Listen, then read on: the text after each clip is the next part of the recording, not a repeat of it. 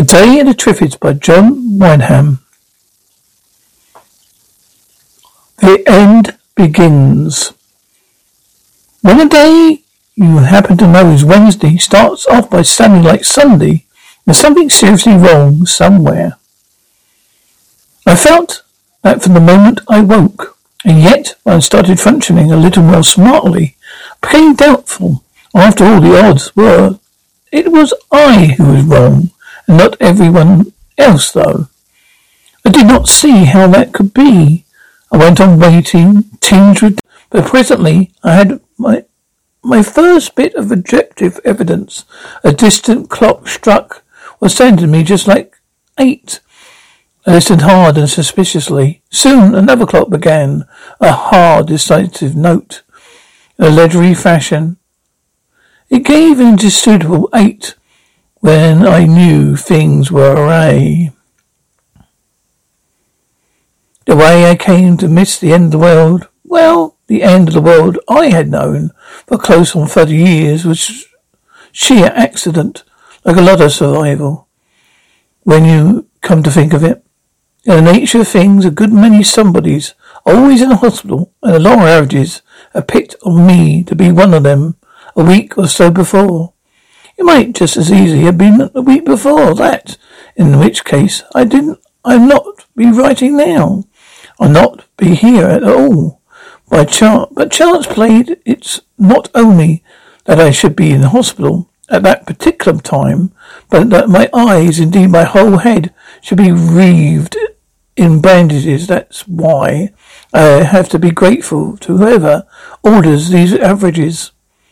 At the time, however, I was only peevish, wondering what a thunder went on, for I had been in the place long enough to know that next to matron, the clock is almost the most sacred thing in a hospital. Without a clock, the place simply doesn't work. Every second there's someone consulting it on births, deaths, doses, meals, lights, talking, working, sleeping, resting, visiting, dressing, washing out, and hitherto. It had decreed that someone should begin to wash and tidy me up at exactly 3 minutes after 7 a.m. 7 a.m. That was one of the best reasons I had for appreciating a private room. In a private ward, the messy proceedings would have taken place and the wholly necessary hour earlier. But here, today's clocks of varying variability will continue to strike 8 in all directions, and still nobody had shown up. Much as I disliked the sponging process and useless as it had been to just the help of a guiding hand, as far as the bathroom could eliminate it, its failure to occur was highly discouraging. Besides, it was normally a close forerunner of breakfast, and I was feeling hungry. Probably would have been agreed about it any morning, but today was Wednesday, May 8th. Was an occasion for particular personal importance. I was doubly anxious to get all the fuss routine over before there was a day they were going to take off my bandages. Because this was the day they were going to take off my bandages. I groped around a bit to find the bell push and let them have a 4 or 5 seconds clatter just to show what I was thinking of them. While I was waiting for the pretty short-tempered response that such appeal ought to bring, I went on listening. The day outside, I realized now, was sounding even more wrong than I had thought. The noises it made or failed to make were more like a Sunday than Sunday itself. I came round again to become absolutely assured that it was Wednesday, whatever else had happened to it.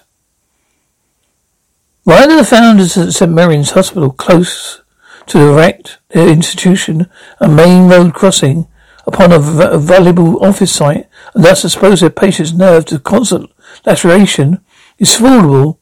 I never properly understood. But for those fortunate enough to be suffering from complaints unaffected by the wear and tear of continuous traffic, it did have the advantage that one could lie abed and still not be out of touch, so to speak, with the flow of life. Customary, the westbound buses thundered along, trying to beat the lights at the corner. As often as not, the pig squeal of brakes and servo shots from the silencer would tell that they hadn't.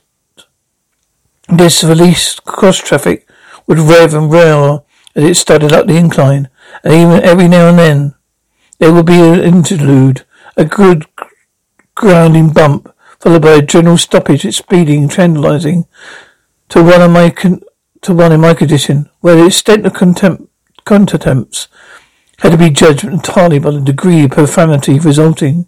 Certainly neither by day nor during most of the night there was any chance of ceremony patient being under the influence of that common round had stopped just because he personally was on the shelf for the moment.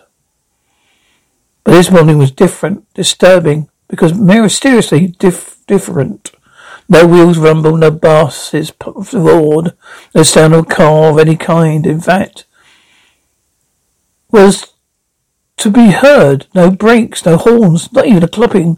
A few rare horses that still occasionally passed, nor, as they should be at such an hour, the cosmopolitan tramp or work-bound feet. And more I listened, the queerer it seemed, and the less I cared for it. In what I reckoned to be 10 minutes of careful listening, I heard 5 steps of shuffling, hesitating footsteps, 3 voices brawling intelligently in the distance, and hysterical sobs of a woman. There was not the cooing of a pigeon, nor the chirp of a sparrow, nothing but the humming of wires in the wind. A nasty, empty feeling began to crawl up inside me. It was the same sensation I used to have sometimes as a child, when I got to fancying that horrors were lurking in the shadowy corners of the bedroom. I didn't Dent put a foot out of fear that someone should reach from under the bed and grab my ankle. Dent even reached for the switch, less of movement could cause something to leap at me. I had to fight down the feeling, just as I had to do when I was a child, when I was a kid in the dark. And it was no easier. It's surprising how much you don't grow out of it. When it comes to the test, your mental fears are still marching along with me, waiting their chance, pretty nearly getting it just because my eyes were bandaged and the traffic had stopped. When I pulled myself together a bit, I tried the responsible approach. Why does traffic stop? Well, usually because the road is closed for repairs. Pretty simple. Any time now, we'd be along with the panoramic drills and another touch of variety for the long-suffering patients. But the trouble with a reasonable line was that it went further. It pointed out that there was not even a distant hum of traffic, not the whistle of a train, not the hoot of a tugboat, just nothing until the clocks began chiming 8:15. The temptations are not to take a peep, not more than a peep, of course, just enough to get some idea what on earth could be happening was immense, but I restrained it. For one thing, a peep was far less simple, matter if it sounded. I wasn't in just a case of lifting a blindfold. There were lots of pads and bandages, but more important, I was scared to try. A week's complete blindness can do a lot to frighten you out of taking chances with your sight. It's true they intended to remove the bandages today, but that would be done in a special dim light. They would allow them to stay off only if the inspection of my eyes was satisfactory. I did not know whether it would be. It might be that my sight was permanently impaired, or that I would not be able to see at all. I did not know yet. I swore I laid hold of the bell bush again. It helped to relieve my feelings a bit. No one was interested in bells. Then would get as much sore as worried. It's humiliating to be dependent anyway, but it's still poorer past to have no one to depend on. My patience whittling down. Something, I decided, had got to be done about it. I were to brawl down the passage and gently raising hell, somebody ought to show up, if only to tell me what they thought of me. I turned back the sheet and I got out of my bed. I never seen the room I was in. Although I had a fairly good idea by ear of the position of the door. It wasn't all that easy to find. There seemed to be several puzzling and necessary obstacles, but I got across the cost of a stubbed toe and minor damage to my shin. I shoved out into the passage. "Hey!" I shouted. "I want some breakfast. Room 48. For a moment nothing happened. Then came voices all shouting together. It sounded like hundreds of them. Not a word coming through there clearly. It was as though I put on a record of crowd noises. And the ill-disposed crowd at that. I had a nightmarish flash, wondering whether I had been transferred to a mental home while I was sleeping. This was not St. Mary's Hospital at all. Sound of those voices simply didn't sound normal to me. I closed the door hurriedly on the barbell and groped my way back to the bed. In a moment, bed seemed to be the one safe, comforting thing in my whole baffling environment. As if to underline that, there came the sound that checked me in the act of pulling off the sheets. From the street below came a scream, wildly distraught and contagiously terrifying. Came 3 times, and when it died away, it seemed to tingle in the air. I shuddered. I could feel the sweat prickle my forehead under the bandages. I knew now that something fearful and horrible was happening. I could not stand my isolation, helpless any longer. I had to know what was going on around me. My hands went up to my bandages. Then, with my fingers on the safety pins, I stopped. Suppose the treatment hadn't been successful. Suppose that when I took the bandages off, I would have found I still could not see. It would be the worst, still 100 times worse. I lacked the courage to be alone, to find out why they had not saved my sight. Even if they had, would it be safe yet to keep my eyes uncovered? I dropped my hands and lay back. I was mad at myself. The place. I did some silly, weak cursing. Some little while must pass before I got a proper hold of things again. But after a bit, I found myself churning round in my mind once more after possible explanation. I did not find it, but I did become absolutely convinced that, to come all the paradoxes of hell, it was Wednesday. The previous day had been notable. I could swear no more than a single night passed since then. You find it in the records of Tuesday, May 7. The Earth's orbit passed through a cloud of comet debris. You can even believe it, if you like. Millions did. Maybe it is so. I can't prove anything either way. It's no state to see what happened myself. But I do have my own ideas. All I actually know is the occasion. So I had to spend evening in my bed listening to eyewitness accounts of what was constantly claimed being the most remarkable celestial spectacle on record. And yet,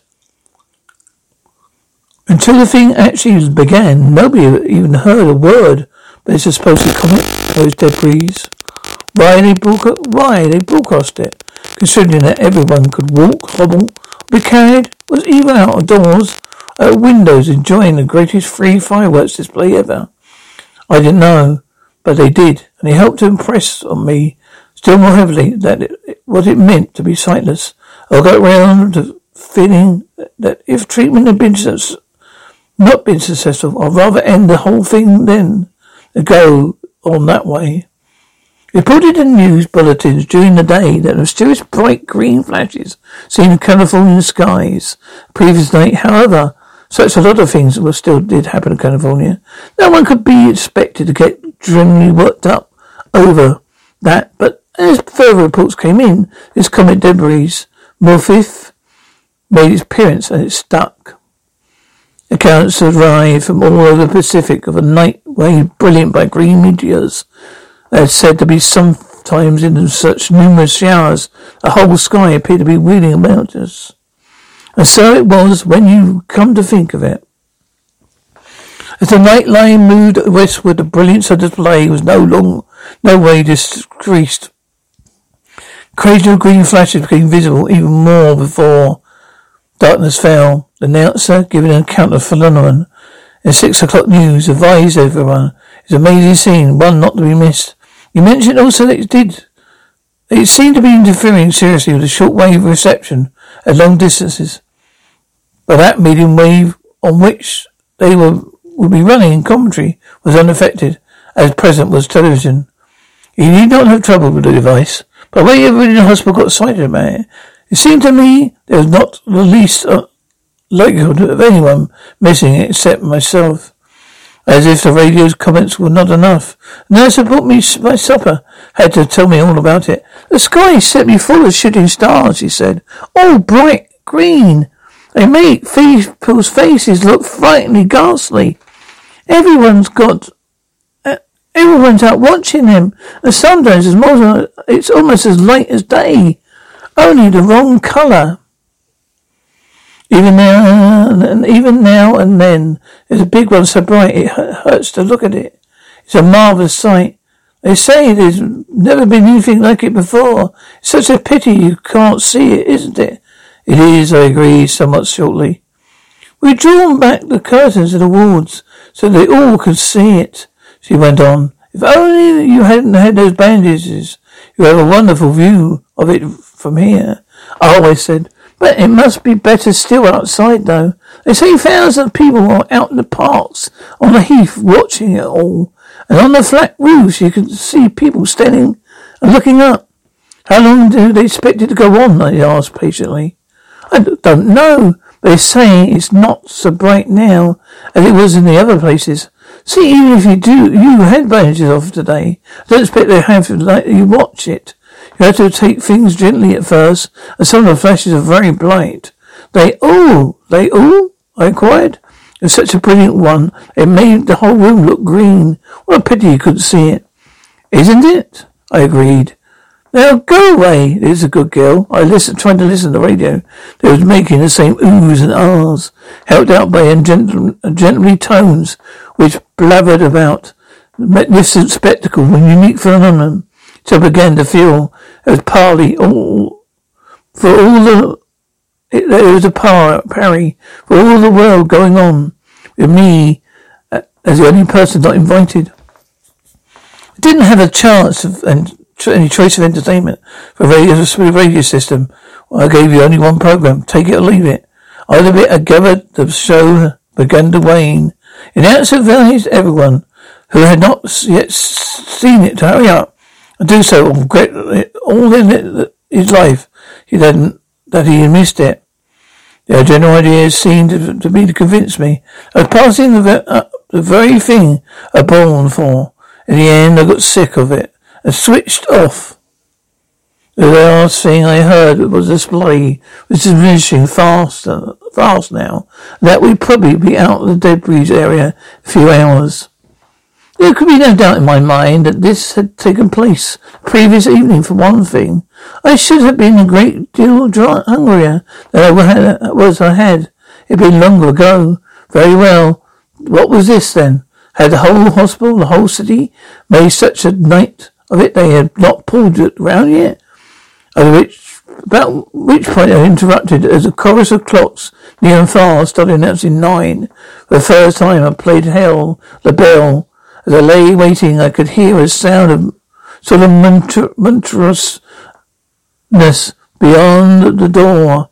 It seemed composed of whimperings, sliverings and shufflings, punctuated occasionally by a raised voice in the distance, but still no one came to my room.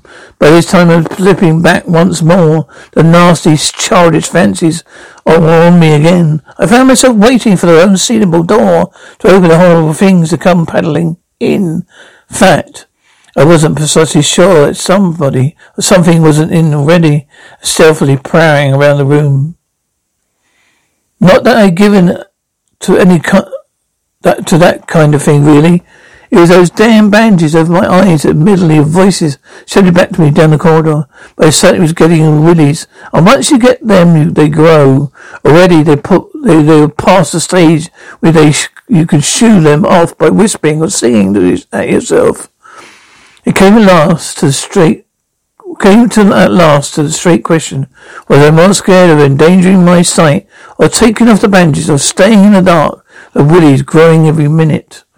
If I had been a day earlier, I don't know what I would have done. Very likely the same in the end. But this day, I could at least tell myself, well, hang it.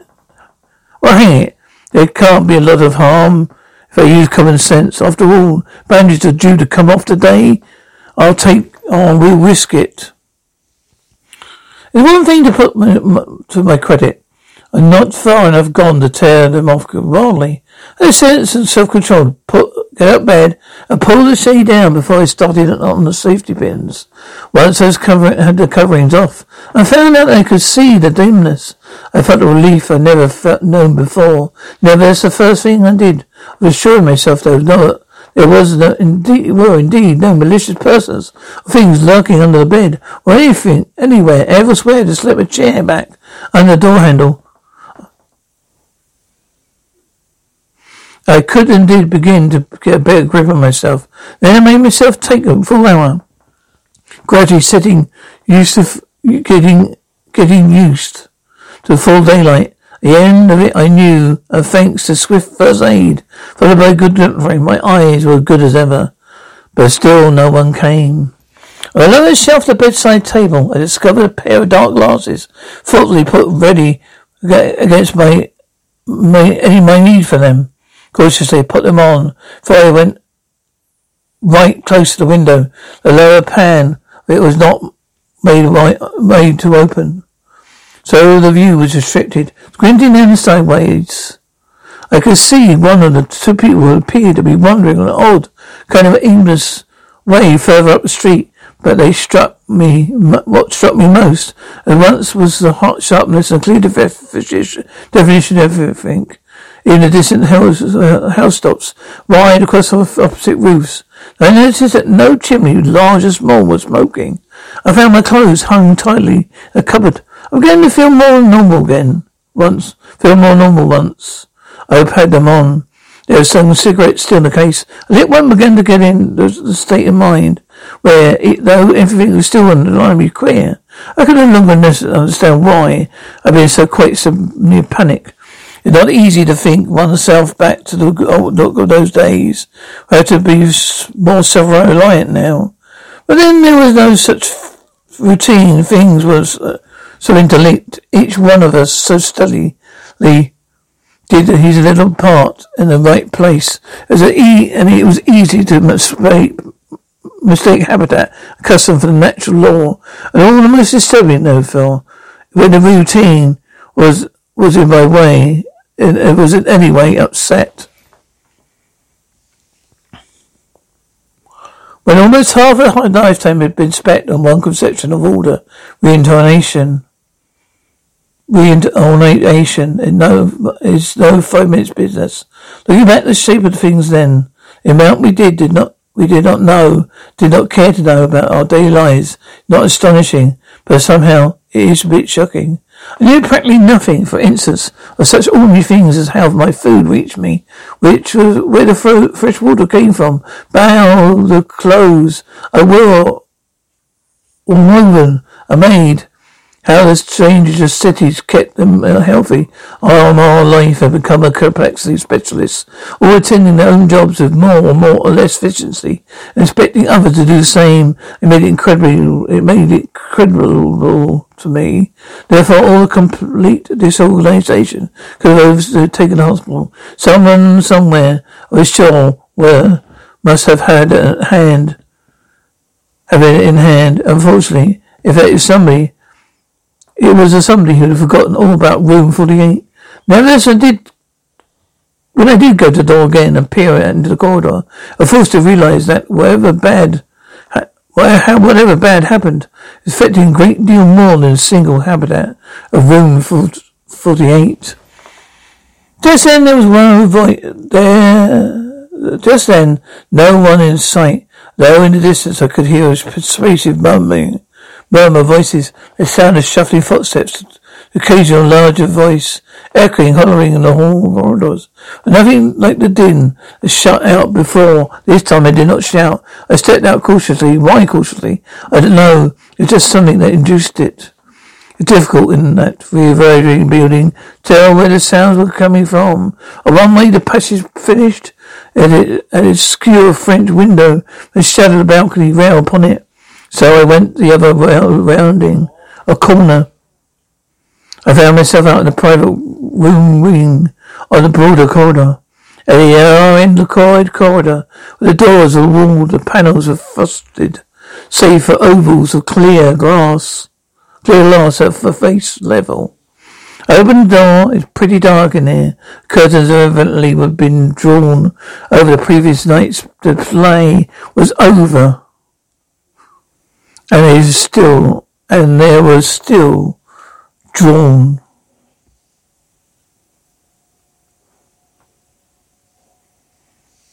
Sister, I cried. You ain't here, a man's voice said. What's more? He went on. She ain't here for ruddy hours either. Can't you pull them ruddy curtains, mate? Let's have them some flipping light. Don't you know what? Come over the bloody place this morning. Okay, agreed. Even the whole place was disorganized. Didn't seem to be any good reason for the unfortunate patients should have to lie in the dark. I pulled back the curtains of the nearest window, let in the shaft of light, bright sunlight. It's a surgical ward with about 20 patients, all bedridden, leg injuries mostly, severe amputations. By the look of it, stop fooling with me, mate. Pull him back, said the same voice. I turned and looked at the man who spoke. He was a dark, burly fellow with weather-beaten skin. He was sitting up in bed, directly facing me and the light. His eyes seemed to be gazing to my own. So did his neighbours and the next man. For a moment I stared back at them. I took that long to register. Then they seemed to be stuck, I said. I'll find someone to see to them. With that I fled from the ward. I was shaking again. Couldn't have done with stiff drink. The thing was beginning to sink in. I found it difficult to believe that all the men in the ward could be blind, and yet the elevator wasn't working, so I started down the stairs. On the first floor, I pulled myself together and plucked the courage to look into another ward. The wall and beds were all disarranged.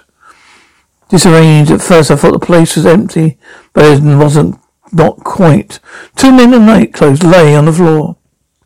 One was soaked in blood, one healed her incision, and the other looked as if some kind of congestion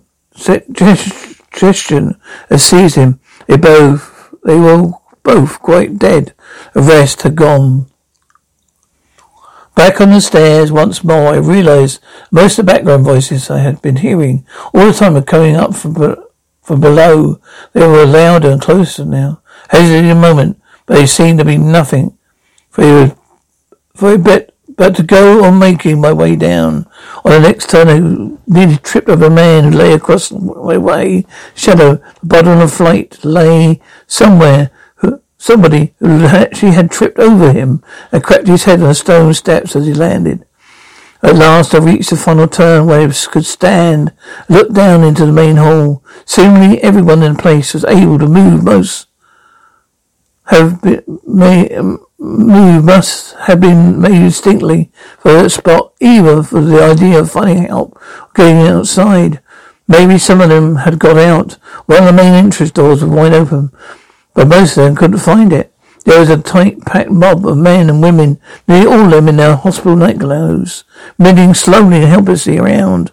Emotion pressed there on the outskirts, cruelly against marble corridors or ornamental projections. Some of them were crushed breathlessly against the walls. Now and then one would trip. The press of the bodies allowed him to fall. There was little chance he would let him come up again. The place looked well. Maybe you will have to have seen some of Dora's pictures of sinners in hell. but Dory couldn't include the sounds of sobbing and numerous moaning, an occasional forlorn cry. Me too. It was all I could stand. I fled back up the stairs. There was a feeling that I ought to do something about it. Lead them out onto the street, perhaps. Put an end to their dreadful slow winning. But a glance had been enough to show I could not hope to make my way to the door to guide them near. Besides, if I were to, I did not get to them outside. But then I sat down on a step for a while to get over it. My head into my hands. The awful conglomerate sound in my ears all the time. Then I searched for. I found another staircase. It was a narrow surface flight which led me out the back way into the yard. Maybe I'm not telling this part too well. The whole thing was so unexpected and shocking, and for a time I deliberately tried not to remember the details. Just then I was feeling much as though it were a nightmare from which I was desperately but vainly seeking relief. Awaking myself. As I stepped out to the yard, I still half refused to believe what I could have seen, but the one thing I'm perfectly certain about, reality or nightmare, I needed a drink, as I seldom needed one before.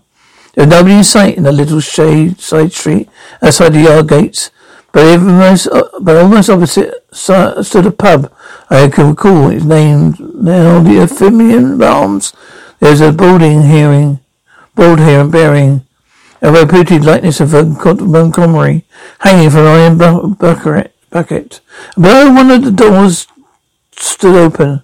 I made straight for it, stepping into the public bar. It gave me a moment to come through, comforting sense of normality, persistently and familiarity like dozens of others.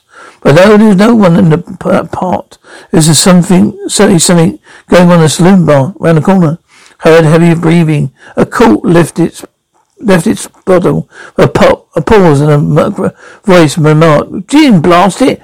Hell to hell with gin!" He followed a smacking crash. A voice of me gave a sobbing chuckle. "Thrash the mirror! Wash your good mirrors away!" Another cork popped. "Said damn gin again!" Cried a voice. Offended. "Did you hear well with gin?" This time the bottle hit something soft, thudded to the floor, and lay there guzzling away its contents. "Hey!" I called. "Why want a drink?" There was silence. Then, "Who are you?" A voice inquired cautiously. "I'm from the hospital," I said. "I want a drink." Don't remember your voice." "Can you see?" "Yes," I told him. "Well then, for God's sake, get over to the bar, Doc, and find me a bottle of whiskey. I'm a doctor enough for that," I said. I climbed across and went round the corner. A large-barreled, red-faced man, with greying Morris moustache, stood there, clad only trousers and a collarless shirt. He was pretty drunk. He seemed undecided whether to open the bottle he held in his hand or to use it as a weapon. "You're not a doctor, or what are you?" he demanded suspiciously. "I was a patient, but I need a drink as much as any doctor," I said. "Gin again. You're not got there?" I added. "Oh, it is damn gin," he said, staying away. I went through the window with a lively clash. "Give me the corkscrew," I told him. I took a bottle of whiskey from the shelf, opened it, and handed it to him with a glass. I felt myself choose and snip brandy, some little soda, and then another. After that, my hand wasn't shaking so much. I looked at my companion. He was taking his whiskey neat out of the bottle. "You'll get drunk," I said. He paused and turned his head toward me. I could have sworn that his eyes really saw me. "Get drunk, damn it! If I'm drunk," he said to me. "It was perfectly right." "I don't understand," comment. He brooded a moment before he announced, "Gotta get drunker. Gotta get much drunker." He leaned closer. "Don't you know that? I'm blind. That's what I am. Blind as a bat. Everyone's blind as a bat except you. Why are you blind as a bat?" "I don't know," I told him. That's that bloody comet. Trash that done it. Green shooting snitched. Now everyone's blind as a bat. Did you see green shooting trash? No, I admitted. There you are, proves it. You didn't see him, you ain't blind. Everyone else saw him. He waved to press his arm. All blind bats. Bloody comments, I say. I pulled myself away over brandy, wondering whether there might be something in what he was saying. Everyone's blind, I repeated. Thrash it, all of them. Probably everyone in the world, except you. Yeah, there's an afterthought. How do you know? I asked. Seemed easy. Listen, he said. We stood side by side, leaning at the bar, a dingy pub, and listened. Nothing but to be heard. Nothing but a rough and dirty newspaper blowing down the empty street. Such a quietness. I heard everything that cannot have been known in these parts for 1,000 years and more. See what I mean? Oh, it's obvious, said the man. Yes, I said slowly. Yes, I see what you mean. I said that I must get along. I did not know where to go, where to, but I must find out more about this, what was happening. Are you the landlord? I asked. What if I am? He demanded defensively. Only then I've got to pay someone for 3 burnable brandies. Forget it. But look here. Forget it. If I tell you, don't you know why? Because what's the good of money to a dead man? Or a fresh old as I ain't good as just a few more drinks. He looked at a pretty good specimen for his age and I said so. What's good of living blind as bat? He demanded aggressively. Fresh, that what I said? She was right. Only she's got more guts than I have. When she found out as the kids were blind too, what'd she do? Took her into bed and with her and turned on the gas. Fresh, that what she done. I haven't got the guts to stick with them. She got pluck, my wife, more than I have. Well, will have soon. I'm going back up there soon when I've drunk enough. What was there to say? What I did say to serve it. So no purpose. Save to spoil his temper. In the end, he groped his way into the stairs, disappeared up them, bottle in hand. I didn't try to stop him or follow him. I watched him go, then knocked off the last of my brandy, and went out into the silent street.